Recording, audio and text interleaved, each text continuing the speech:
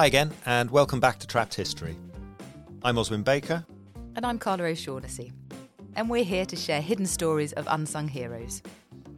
In today's episode, we want to introduce you to John La Rose, perhaps the most important figure in Black British life you've never heard of.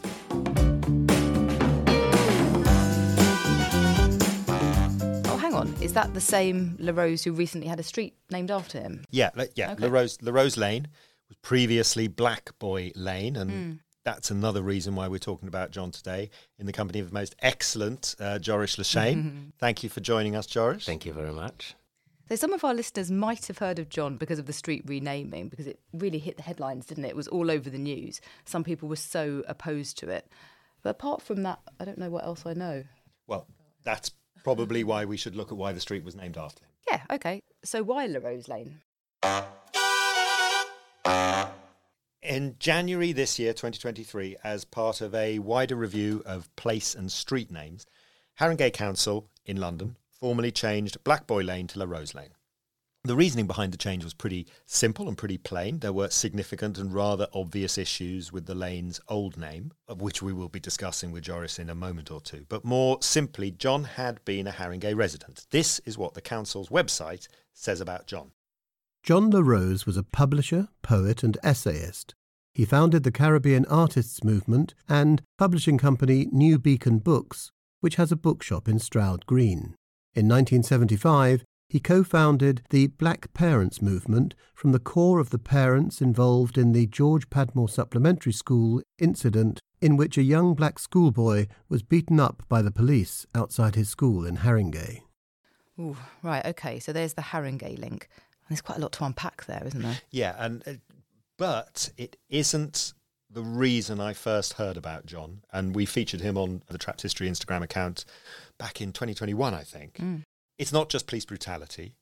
It's not just the Caribbean Artists Movement or New Beacon Books or the Black Parents Movement, important though they are. Now, the reason that John sort of swerved into my consciousness in the first place was Steve McQueen's TV series, the first, Small Axe, and the second, Uprising. Small Axe is a series of stories which are just beautiful. They're mesmerising. There's a wonderful one called Lover's Rock, just about a house party. They are humbling and they are also deeply shaming as a white British man. The second, Uprising, that's a documentary. And I urge anyone to watch them. They're still on iPlayer. Uprising, the documentary, is all about the New Cross fire, when on the 18th of January 1981, 13 young black people aged 14 to 22 died in a blaze in southeast London.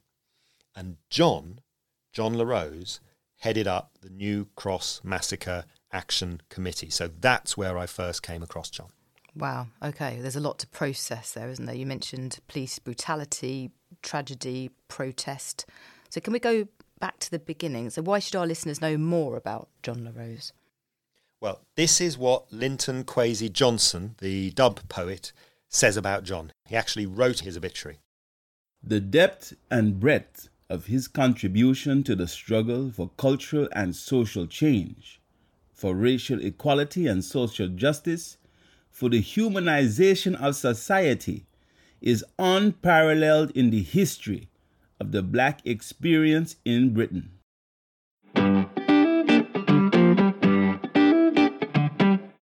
John is born in Trinidad in 1927, and despite promising stints as an insurance salesman and as a teacher, he taught in Venezuela. It is always going to be culture and politics for him. The collision of the two seemed to speak to him like nothing else. I mean, he starts off by producing a regular radio programme for Trinidad's Youth Council. He's a founding member of the Workers' Freedom Movement. He edits their journal. He becomes a trade unionist. He's the general secretary of the West Indian Independence Party. And he co-writes the first serious study of calypso music. It's a really intellectual approach to life based around, again, culture and politics having equal weight. In some ways, he's inspired by an earlier generation of Pan-Africanist writers and leaders who understood the power of the written word. I mean, more than that, they understood that that written word had been written and controlled and rationed by others, in this case, by the British. And so they sought to take ownership. This sounds very like the Communist Manifesto, sought to take ownership of the means of dissemination of that word by whatever means necessary. And so you get, in London in the 1930s and the 1940s, the writers George Padmore and C.L.R. James, the independence leaders, Jomo Kenyatta, Kwame Nkrumah. When John was growing up, these people set themselves up in London and published journals, magazines, books, anything they could. They wrote letters to other editors. They wrote articles in other periodicals. Whatever they could get their hands on, the message and the medium were crucial for them. And so this is the template which John draws upon when in 1961 he travels to Britain, to London, and where just 5 years later he sets up New Beacon Books. This is the first black publisher in Britain, and the bookshop still exists, actually, just about half an hour walk from where we are now. And 1966 is a very busy year for John because he's a founding member of the Vietnam Solidarity Campaign. He also founds the Caribbean Artists Movement, and both the publishing house and the artist movement had a simple aim: to show that black history, politics and culture actually exist. It's the same thing that George Padmore and C.L.R. James had been doing a generation earlier, taking control of the message. John's later international, it's a bit of a mouthful this, International Book Fair of Radical Black and Third World Books, simply known as the Black Book Fair. That would take this mission round the country for over a decade. Thousands of attendees would come along to hear people like Tariq Ali, Lem Sissay, Bell Hooks, Ben Okri, Earl Lovelace. And topping all that, in 1973, John made a documentary about the Mangrove Nine. Again, check out Steve McQueen's Small Axe series. We should be getting sponsored by Steve McQueen for this. It's an excellent drama on a legal case which really became the first acknowledgement of racism in the British police force. And in the 1970s, John chaired the Institute for Race Relations. On his death in 2006, the Institute called John one of the most incorruptible of men. Wow, praise indeed. I mean, it seems like a pretty open and shut case, a good man to name a street after. Indeed, yeah. Yeah, and this is a good moment to bring in our guest today. I'm delighted to be able to welcome Joris Lechene here. Joris, lovely to meet you. Thank you for having me.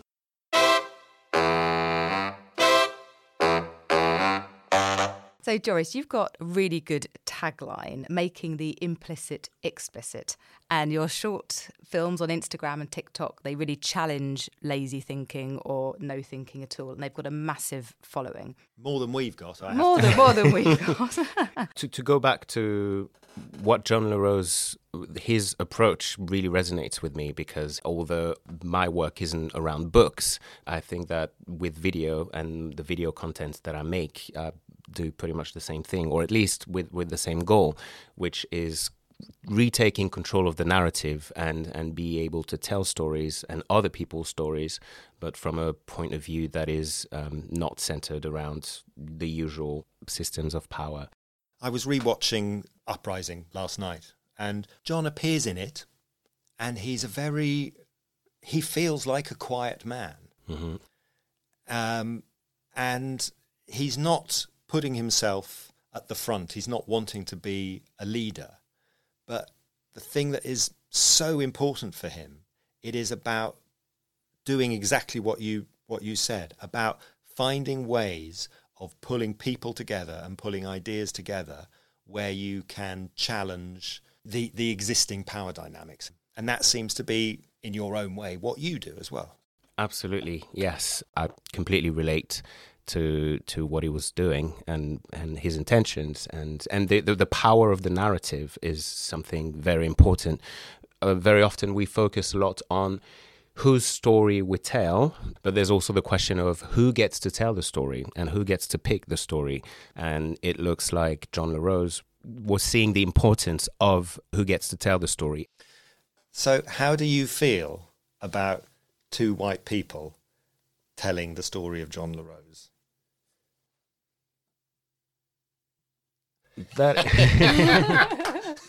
Silence. No, but I feel uncomfortable about it. Mm-hmm. Yeah. I don't have an issue with that. In the question of who gets to tell the story, we're talking about a systemic issue and who has systemically access to the means of spreading the word. What I'm interested in looking into and challenging the reasons that make it much more likely for you to get to tell that story than for black people from John LaRose's community. So I don't have a problem with you doing that. It's better than not doing it, but it's also interesting to think and think about the reasons why maybe podcasts who might be doing the same thing as what you're doing and covering the same kind of topics, why maybe they don't reach the same audience as you reach. And so it's not an individual problem, and it's certainly not your problem as people. Exactly. Yeah. No, it's a very important distinction, because when we talk about systems of inequality and, systems that make it more difficult for certain people to have access, to have a platform, and also more difficult for them to connect with an audience, it's not about individuals. So keep doing what you're doing. Yay. I think that's a clean bill of health.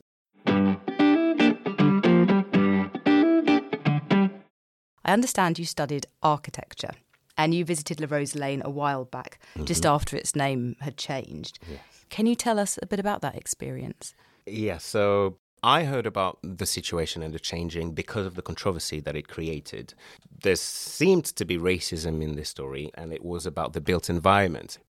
Giving a name to a space, that in itself is an act of claiming appropriation, but not in the negative sense of the term. But it's simply, that's also why in colonization there is a big aspect, giving names to things that already had previous names and indigenous names. That is a form of violence and erasure of culture.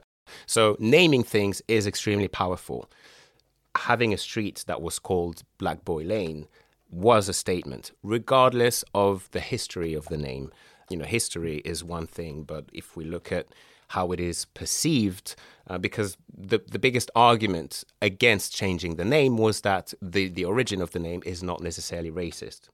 My point is, even if it was not originally racist, the fact that it is perceived today and the fact how it is received and understood in our modern society is racist, and therefore it deserves to be changed. So that was a very interesting situation for me that I wanted to see and physically experience as well. So that's why I went there just after the new signs had been vandalized.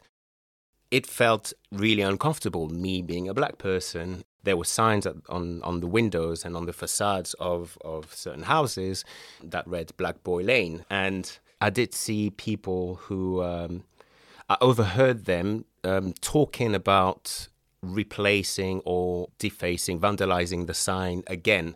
I did not expect to see such overt, something that I won't hesitate to call racism, but of course they would deny that. They would deny that it has anything to do with racism. They will probably invoke, traditions, and this is part of their identity, the name of the streets that they live on.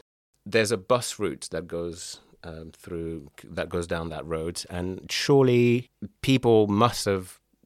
Well, in fact, I know that many people commented and said, every time I was on the bus, past that bus stop, I always wondered how is that possible? How is it still called that way? So clearly, it was sending a message, and it was perceived by a certain category of the population as something rather violent. But who is forgotten? Who is always forgotten, and whose feelings don't matter? And that was a good example of that. Interesting. Very aggressive. There's a Black Boy Hill near where I live in Bristol, actually, except it's not marked on any maps as Black Boy Hill, but people still refer to it as Black Boy Hill, especially the older generation. I think it's just so ingrained in their consciousness that they've said it that they continue to say it, but I wonder how long that will continue for. Black Boy Hill was also quite often mentioned in the comments to my video, and I think the street was named after the pub named Black Boy, the Black Boy. But on that pub, on the facade of that pub, there was a depiction of a black person that was so offensive that in the 80s it was removed. So regardless of where the pub got the name from, there was already clearly an association with racist imagery. That already in itself says enough, regardless of whether we're talking about Charles II or chimney sweeps. The fact is that racism is already part of that history. You don't need to go that far back. And how does it make you feel being there, going there and visiting it? Do you feel safe or do you feel scared? Yeah, I did not feel safe. When we were talking about recording this podcast, you floated the idea of recording it there on La Rose Lane. And yeah, one of my answers was I would not really feel safe going there again.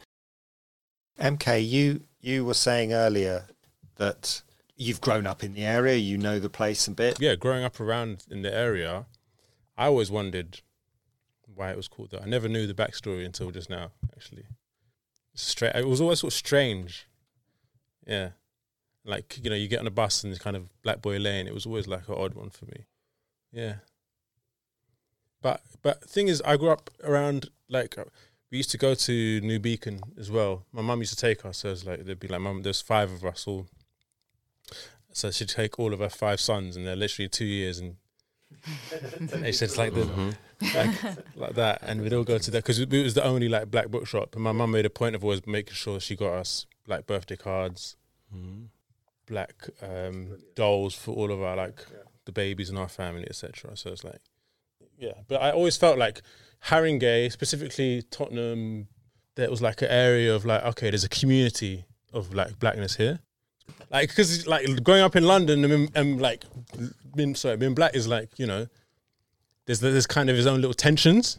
Like when you're a teenager, you go to the wrong area, people don't recognize you. They're like, what are you doing around here? If you know what I mean. So even going to South London, I was saying before, it was just kind of strange going to certain parties in South London. Even the black African and the black Caribbean thing, there was that weird kind of, oh, you're African, you're Caribbean.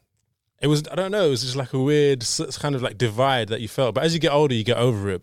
Yeah, and that's one of the characteristics of blackness in the UK. Unlike in the US, for instance, there isn't a unifying sense of identity, black identity and black culture, because in the UK, the majority of the black population, they come from fairly recent immigration from the ex-colonies. So black people who are here, they are black British from Jamaica, from Nigeria, and those would be completely different experiences.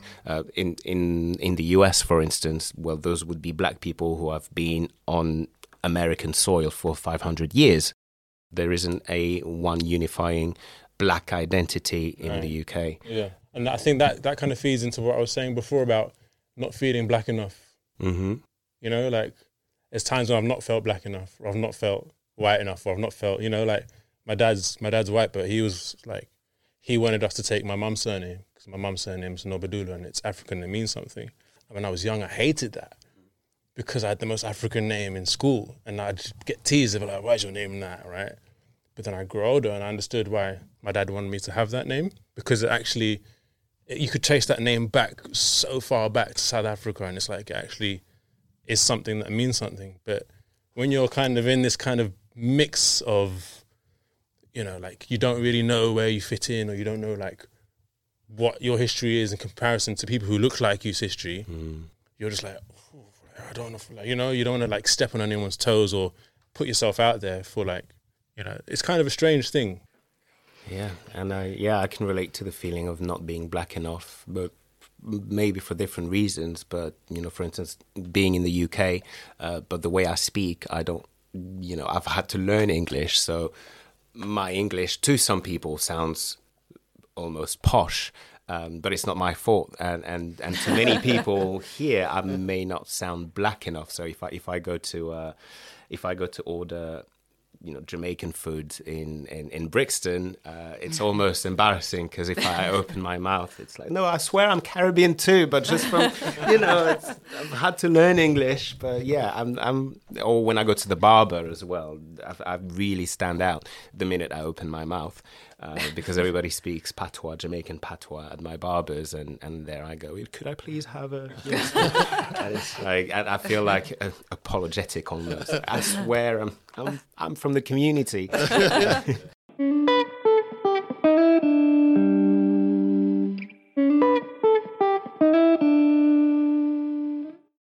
So So if we're talking about bringing together politics and culture, we have to look at John's educational work. And in 1969, he set up the George Padmore Supplementary School for West Indian children. Sorry, hang on a second. What is a supplementary school? OK, well, it is how it sounds, really. It's supplementary education. Oh, right. So it's additional to normal schooling, right, okay. Kind of after school, several days a week, and support to black kids. And these supplementary schools, they're still around now. There was a surge in them after COVID, a surge of interest, from black families during COVID, and then when the BLM movement really kind of kicked off as well. And when these additional classes started back in the 60s, black parents and teachers really knew that their children were being very poorly served by an education system that reinforced low expectations, low achievement when it came to black students. And what I mean by that is that black British kids, hundreds of them, were deemed, and this term is horrific, educationally subnormal. And then they were siphoned off, put into these other schools. They were called schools for educationally subnormal. Weren't given any kind of education whatsoever. And it was so damaging. And there's a documentary, actually, that I've seen recently, and I urge anyone to watch it. It's on iPlayer, and it's called Subnormal, A British Scandal. And you see some of the people, how affected they were by going through these schools. And what's so sad is that the parents of these children often thought that those kids were going to get a privileged, a better education when they really got no education at all. So it's shameful. It's just really awful, isn't it? Something like a bit over a quarter of the kids in those ESN schools were black British. And that was at the time when in mainstream schools, about 15% of mainstream school kids were black British. So it was, nearly twice the proportion, 28% versus 15%. And that creates this loop of self-fulfilling prophecy, that those people, those kids already had the odds stacked against them with a test that was unfair, or testing system that was unfair because it relied on cultural context and knowledge that they did not have, not because they were less intelligent, but because they were coming from a different culture. It's an outcome that was already expected, and the whole system was designed to create that outcome, which then justifies the system.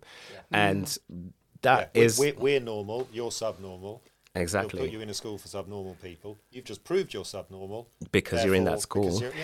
So, Carla, just to be clear then, so John's supplementary schools were a way of trying to mitigate against these horrific ESN schools. Absolutely. The black community could see there was a clear problem, and they were like, right, we're going to deal with this from within. And parents and people within the community volunteered their time to support kids after school. And it was very successful and very positive. So we mentioned at the top of the show, but in April 1975, a schoolboy called Cliff McDaniel was stopped, searched and assaulted by police in Haringey.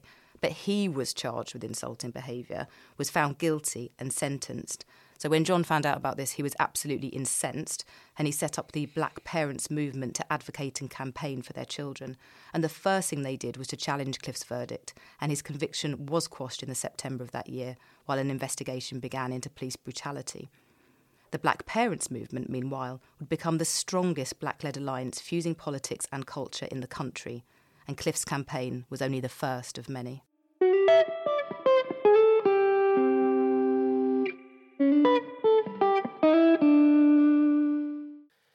And then, of course, we have the New Cross fire. It's a horrific house fire on a cold January night in 1981. They said that the next day the water from the fire hoses had frozen on the front of the house. It was a joint birthday party for two girls, Angela Jackson, who was turning 18, and her friend Yvonne Ruddock, who was celebrating her 16th birthday. A piece of furniture, an armchair, is deliberately set alight in the early hours, and the building is soon an inferno. 13 young black people, aged 14 to 22, die that night, including 16-year-old Yvonne and her elder brother, Paul. A further 27 are hurt, some of whom will have life-changing injuries, which they are still dealing with to this day. A week later, 1,000 people marched to the scene of the fire to demonstrate, and the New Cross Massacre Action Committee is established, with John as its chair. it's important to note that this isn't just called the New Cross Fire Action Committee or the New Cross Tragedy Action Committee. It's the New Cross Massacre Action Committee. And this is pretty much the point in British history when black British people stand up and say, we're not having this. Especially when very early on the police rule out arson and suggest that the fire was probably accidental. And this is in an area where there were racist attacks, there were firebombs. The National Front were all over this part of London at the time in the late 70s and early 80s. And so 6 weeks after the fire, it's on a Monday, and it's very important that it's a weekday. They want to be seen and heard and noticed. On Monday, the 2nd of March, 1981, 20,000 people marched through London on what was known as the Black People's Day of Action. They journeyed from New Cross, marched down Fleet Street, were in Parliament Square, Downing Street, and then ended up in Hyde Park. At one point along the way, I think it was at Blackfriars Bridge, they're met by police in riot gear, but they avoid the provocation.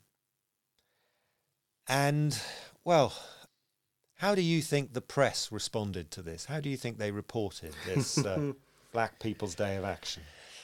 Well, if we think about what happened in 2020 and the way that the media covered the protest, I'd imagine that it was portrayed as a black riot. Well, the Daily Mail said, when the black tide met the thin blue line, the Sun shouted, they, the blacks, ran riot in London, and the Daily Mail screams rampage of a mob. Wow. Yeah, so the dehumanizing here is really, really strong. And yeah, making it scary, an indistinct mass, a mob, a tide. That in itself is dehumanizing just in the terms. And on top of that, making very scary and completely misleading in the power dynamic here. Because a tide against a blue line, I mean, who had the power on those streets near Blackfriars? Yeah. Clearly not the tide. I think the thing that really strikes me, and again, this is conveyed so powerfully in Steve McQueen's Uprising, is that, again, it's called uprising, it's not called fire, it's not called protest. It is people suddenly deciding that this is just enough, they've had it. And it does appear to be a defining moment for the British black community. The first time they'd been seen en masse. This was the Black People's Day of Action. This wasn't New Cross's Day of Action. And it wasn't the usual suspects. This was mothers and grandmothers and children and families, old people, young people. This was a whole community out in protest. And John was leading it. That's why he's such an important person. That's why I think we have to honour people like John on Trapped History. If you have a story to tell, that means you're human, you're a person, and that already challenges certain narratives, and that makes some people uncomfortable. And if you have a street named after you, that means that not only you're a human and a person, but also someone who's worthy of being noticed and remembered.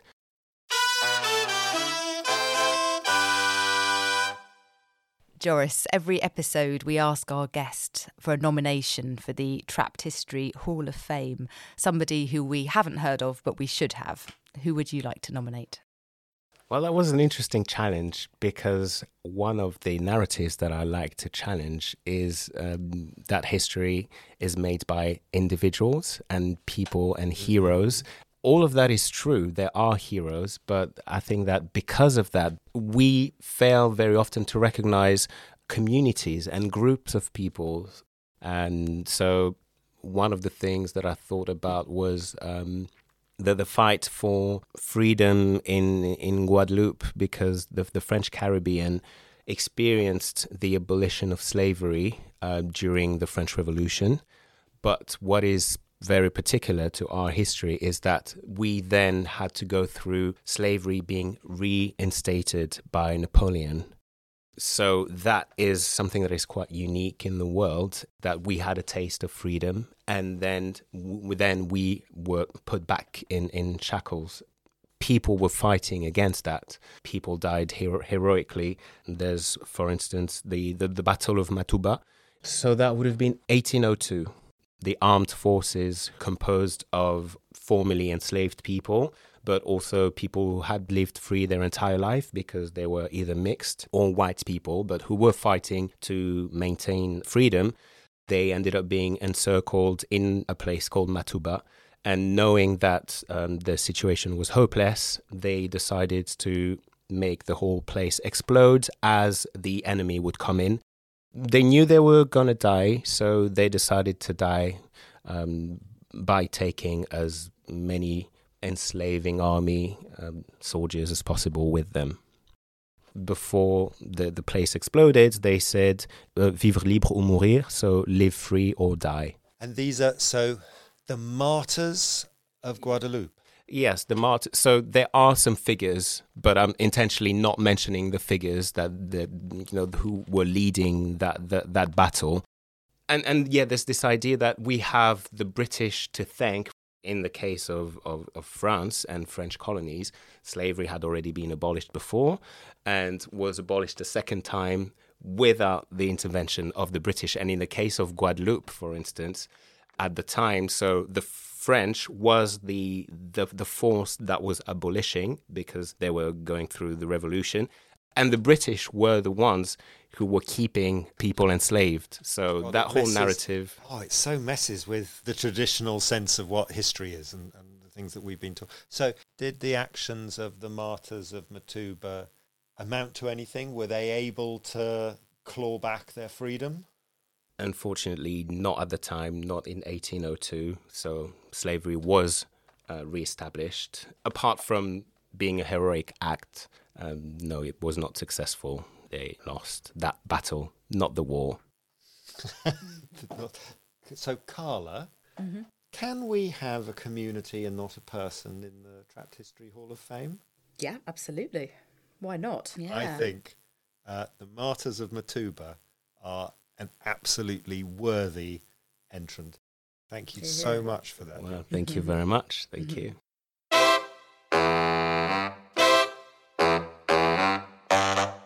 So, Oswin, who have you got for us next? A truly inspirational man in a truly horrific time. Ben France, who died earlier this year at the age of 103. World War II soldier, war crimes investigator, Nuremberg prosecutor, and the man who made the International Criminal Court a reality. We're going to be joined by the historian Keith Lowe, who knew Ben, who wrote about him, and who can help us understand how we deal with justice, revenge, and guilt.